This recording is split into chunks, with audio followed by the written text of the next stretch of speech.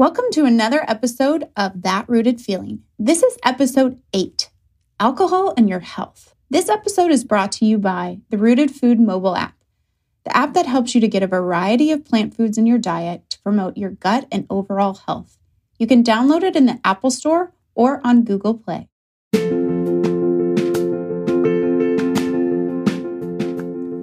Welcome to That Rooted Feeling podcast, where we bring you high-value health information and practical tips to help you improve your lifestyle habits with a focus on plant-centered nutrition. So you can achieve optimal wellness that radiates into and improves all areas of your life, giving you that rooted feeling that you won't know until you have it. Welcome back to another week. So on today's episode, Brooke is going to talk about alcohol and the effects it has on our health. Brooke is going to go over any benefits alcohol may provide, and then also talk about at what point alcohol becomes a problem. So Brooke, we hear through different sources that a little bit of alcohol may be beneficial, but what can you tell us about that? Yeah, absolutely. I want to get into this, but before I provide the information, I just want everyone who's listening to know that this is not a permission slip to go drink alcohol as some kind of medicinal component to your lifestyle. It's going to affect different people in different ways. And there are certainly some people in my clinic who are patients that I would recommend have zero alcohol or, just really, really limited, not to try to get any benefit from alcohol at all, because they can be negatively affected based on their history. Sure.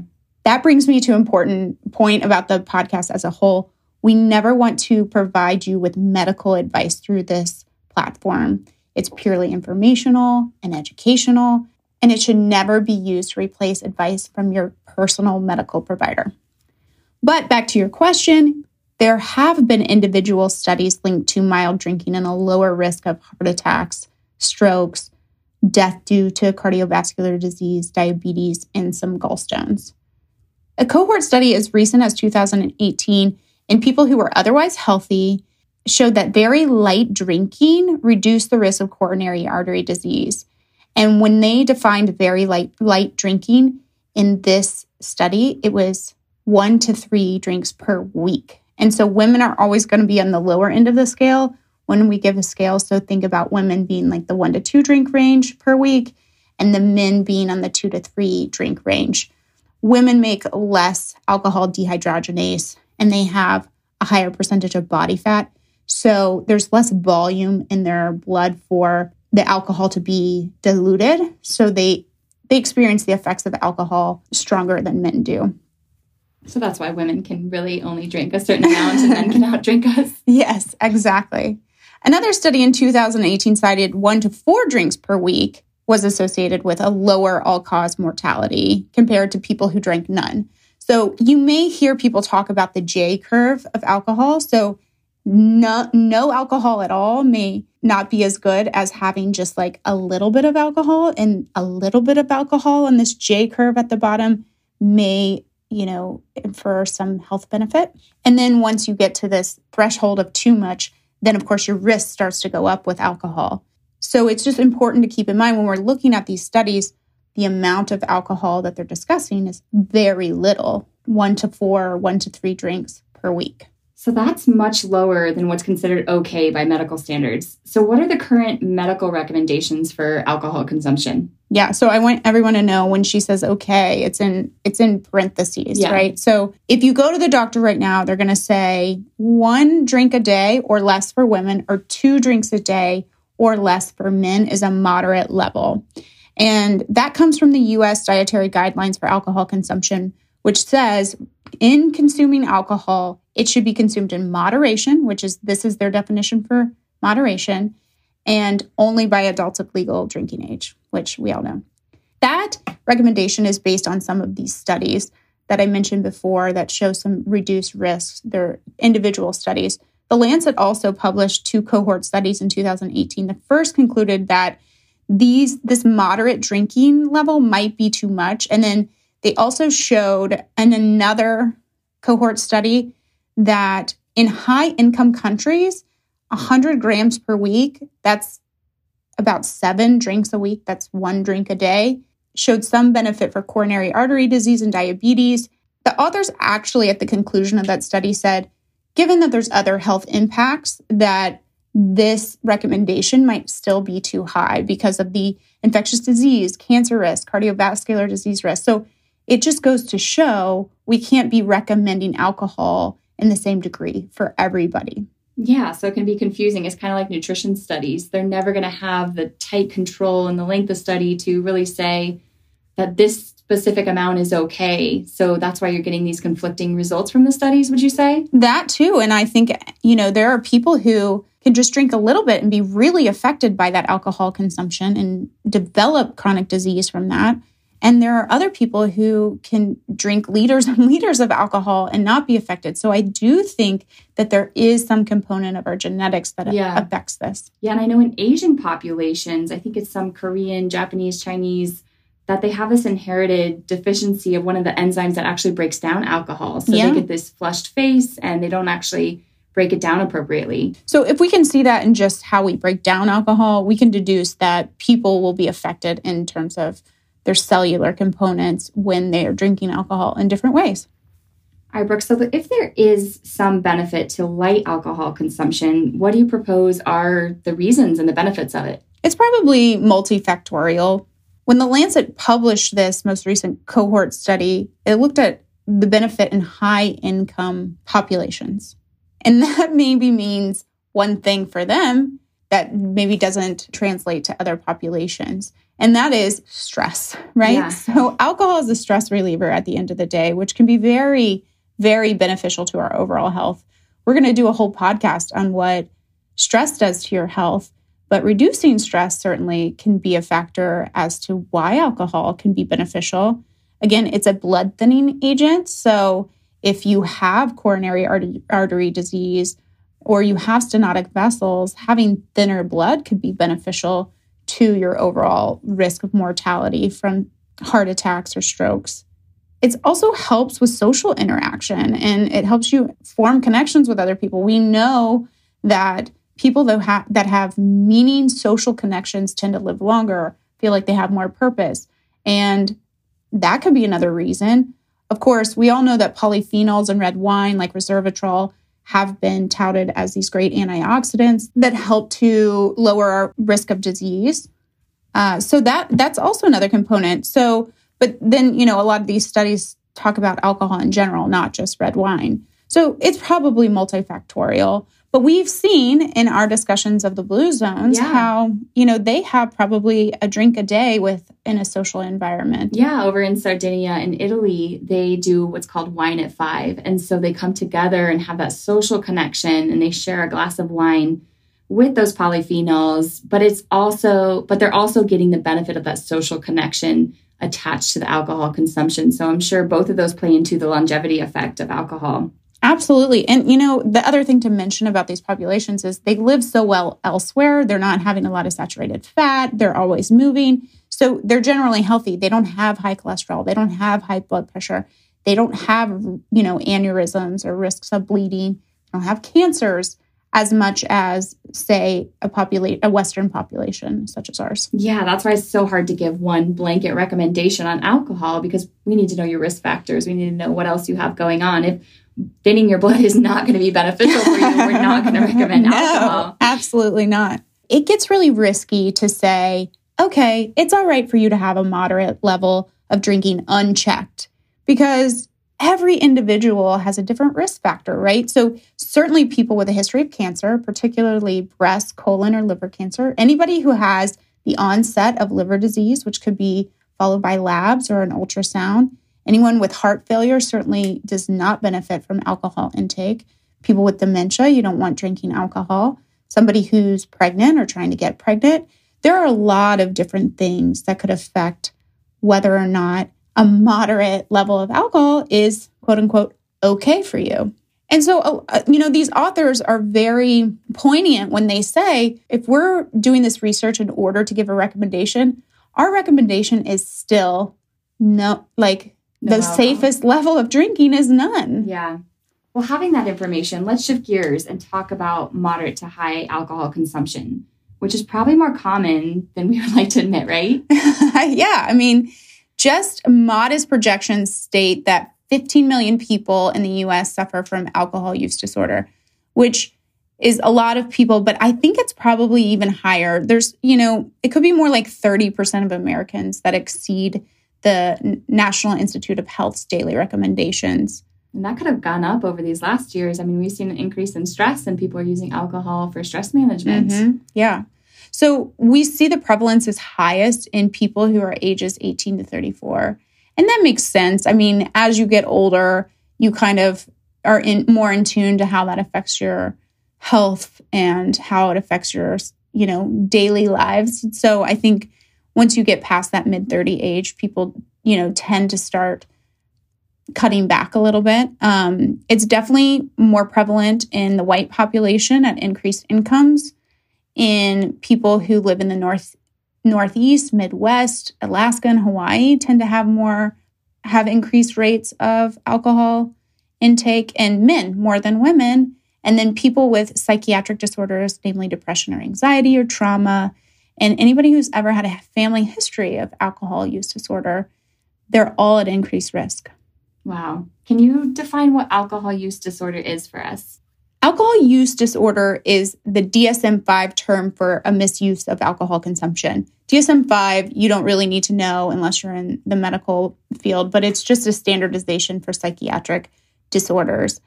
Alcohol use disorders has underneath its umbrella several variations. Binge drinking, which we can define as 5 drinks in 2 hours for men, 4 drinks in 2 hours for women, or any level of alcohol that increases your blood alcohol level to 0.08 milligrams per liter.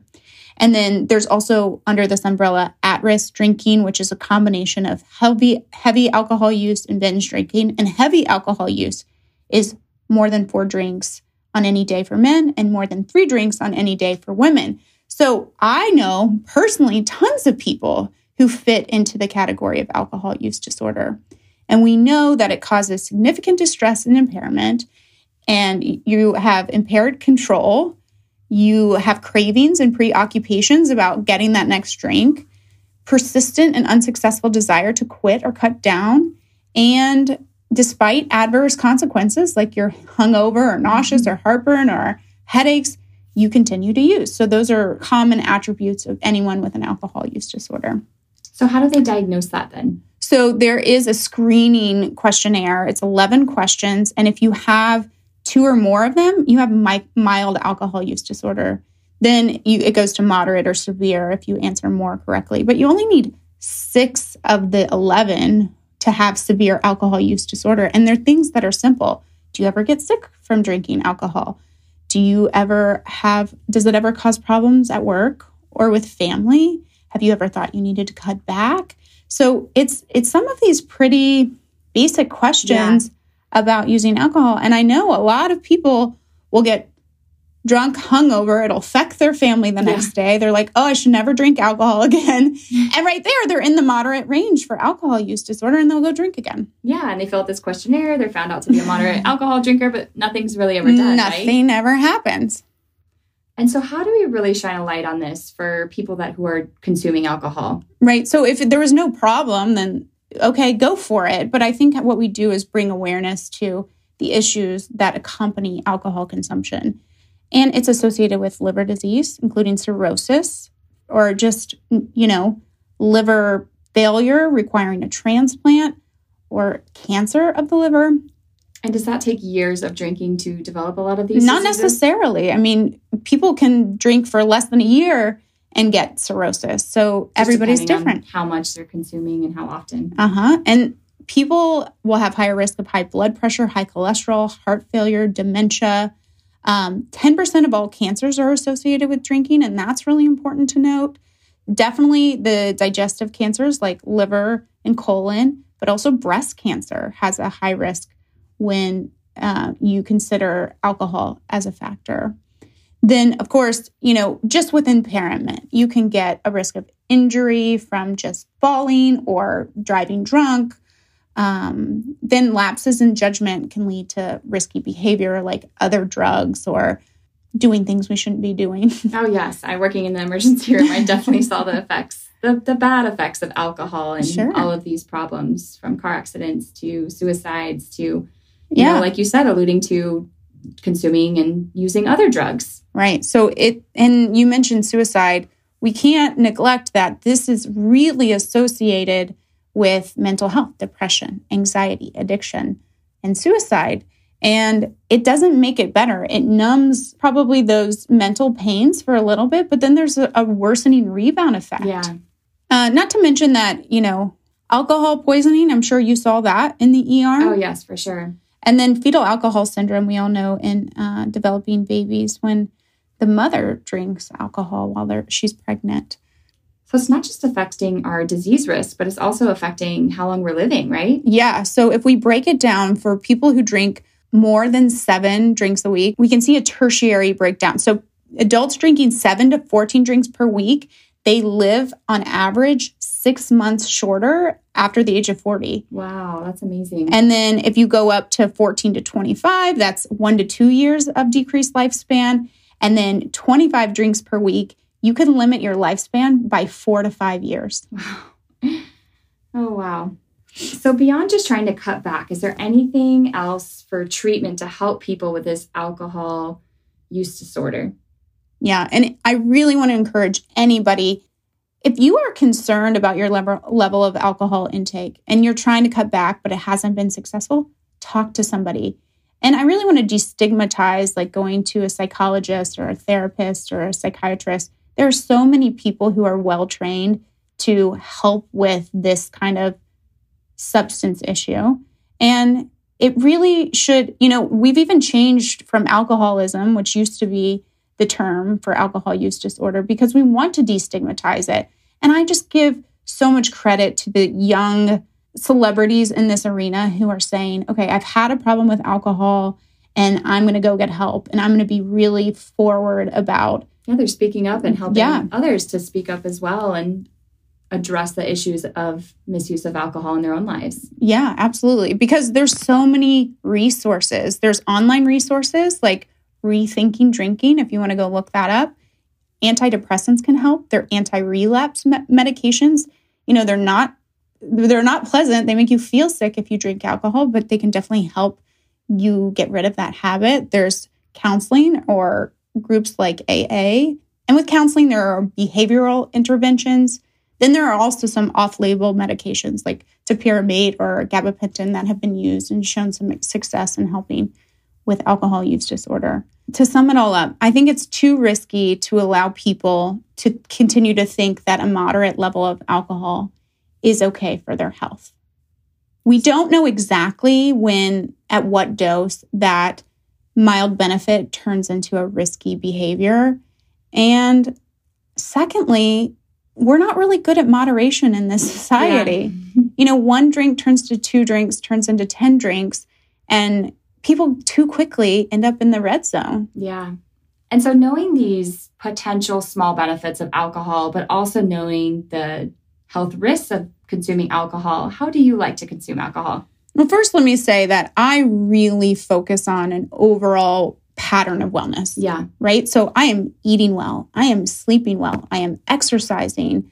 I am managing my stress. I am, taking care of myself in terms of my mental health and getting social connections. And I really feel like I have a holistic view of my health. And in that, I do allow myself to drink occasionally on the weekends. But because I am so healthy everywhere else, I can only drink 1, maybe 2 glasses, generally only 1 glass. And I always choose red wine or a margarita because I just have that vice. But that's my preferential approach to alcohol. I do enjoy it. I do find it, beyond pleasurable to have a drink with friends. I do find it tasty and delicious. Yeah, I'm the same way. I will choose red wine or a spicy margarita if I'm out with friends or out with my husband for dinner. But I love to only consume alcohol. I used to consume it, I think, at the end of a long day, stressed from raising 3 kids and kind of to wind down. And now I only consume it when I'm actually feeling really good. I actually made that same promise to myself not too long ago, just a few months ago, like not to drink alcohol for like that anxious feeling, to only drink when I was happy. Yeah, that has really benefited me. And like you, I take a holistic approach to health. So when I do consume that one glass of wine or that margarita, I don't really notice the ill effects of it because I only have one and I'm still moving my body. I'm feeding it nourishing foods and I'm managing my stress. So I would almost give that recommendation to drink alcohol when you're feeling good, not when you're wanting something to take the edge off. Maybe find a different health promoting behavior to start in your life. Yeah. And I think maybe a lot of people who aren't in the same mind frame that we're in would, probably be taken aback by that recommendation. It gives us an opportunity to reiterate that overall feeling of well-being, that rooted feeling, the whole reason we made this podcast. Once you get to a point in your life where you really have optimized all these areas of your life, the alcohol is just like, one component of that. And you're so tuned in to how your body functions on these things. Yeah, that awareness is key. So having that self-awareness of next time you go to grab a drink, ask yourself, like maybe the same question every time you go to grab a drink. Am I drinking this to socialize? Am I drinking this to take the edge off? Why are you consuming alcohol? So having that self-awareness, I think, is a key factor here. Right. And mindfulness is so good. And don't give yourself grace if you aren't ready to change this behavior. Just being mindful of it is a lot better than doing it just out of habitual nature. Yeah. And it is habitual. We have glorified this social situation where everybody's drinking all the time, every night, with every dinner. And so you have to say, how am I going to change this behavior? And a lot of times for me, starting out when I wanted to reduce that, I would do it in a situation where the first time I decided actively not to drink in a social setting, it was my birthday. And I invited all the people that loved me. And I just said, my gift to myself for my birthday is to not drink and to be sober in an area where I know everyone loves me. Yeah. I don't have to feel self-conscious or socially awkward. And it was great. I love that. Again, and another crutch you can use is just to have a mocktail, because sometimes it's less about that inhibition and more about the habitual nature of having something with you. Yeah. So I love a sparkling soda with cucumber and mint or some lime juice, and that gets you in that festive flavor without really putting you in harm's way. Yeah, having that special drink and still being able to socialize and have something in your hand, but not consuming the alcohol. I love a spicy margarita mocktail. So I do like a squeeze of an orange, a lemon, or a lime, and then fill the rest of the cup with sparkling water. And I love to drop like a fresh jalapeno in there to make it a little spicy. Delicious. Maybe do a tahini rim. You can really make it fancy, even though it's a mocktail. Yeah, absolutely. I love that. And that sounds very refreshing for the summer. We want to thank you all for listening and starting your week with us. If you enjoyed this episode, please subscribe and leave us a 5-star review and share it with a friend. Yes, thank you so much for joining us in the beginning of your week, and we will see you next week. See you next week.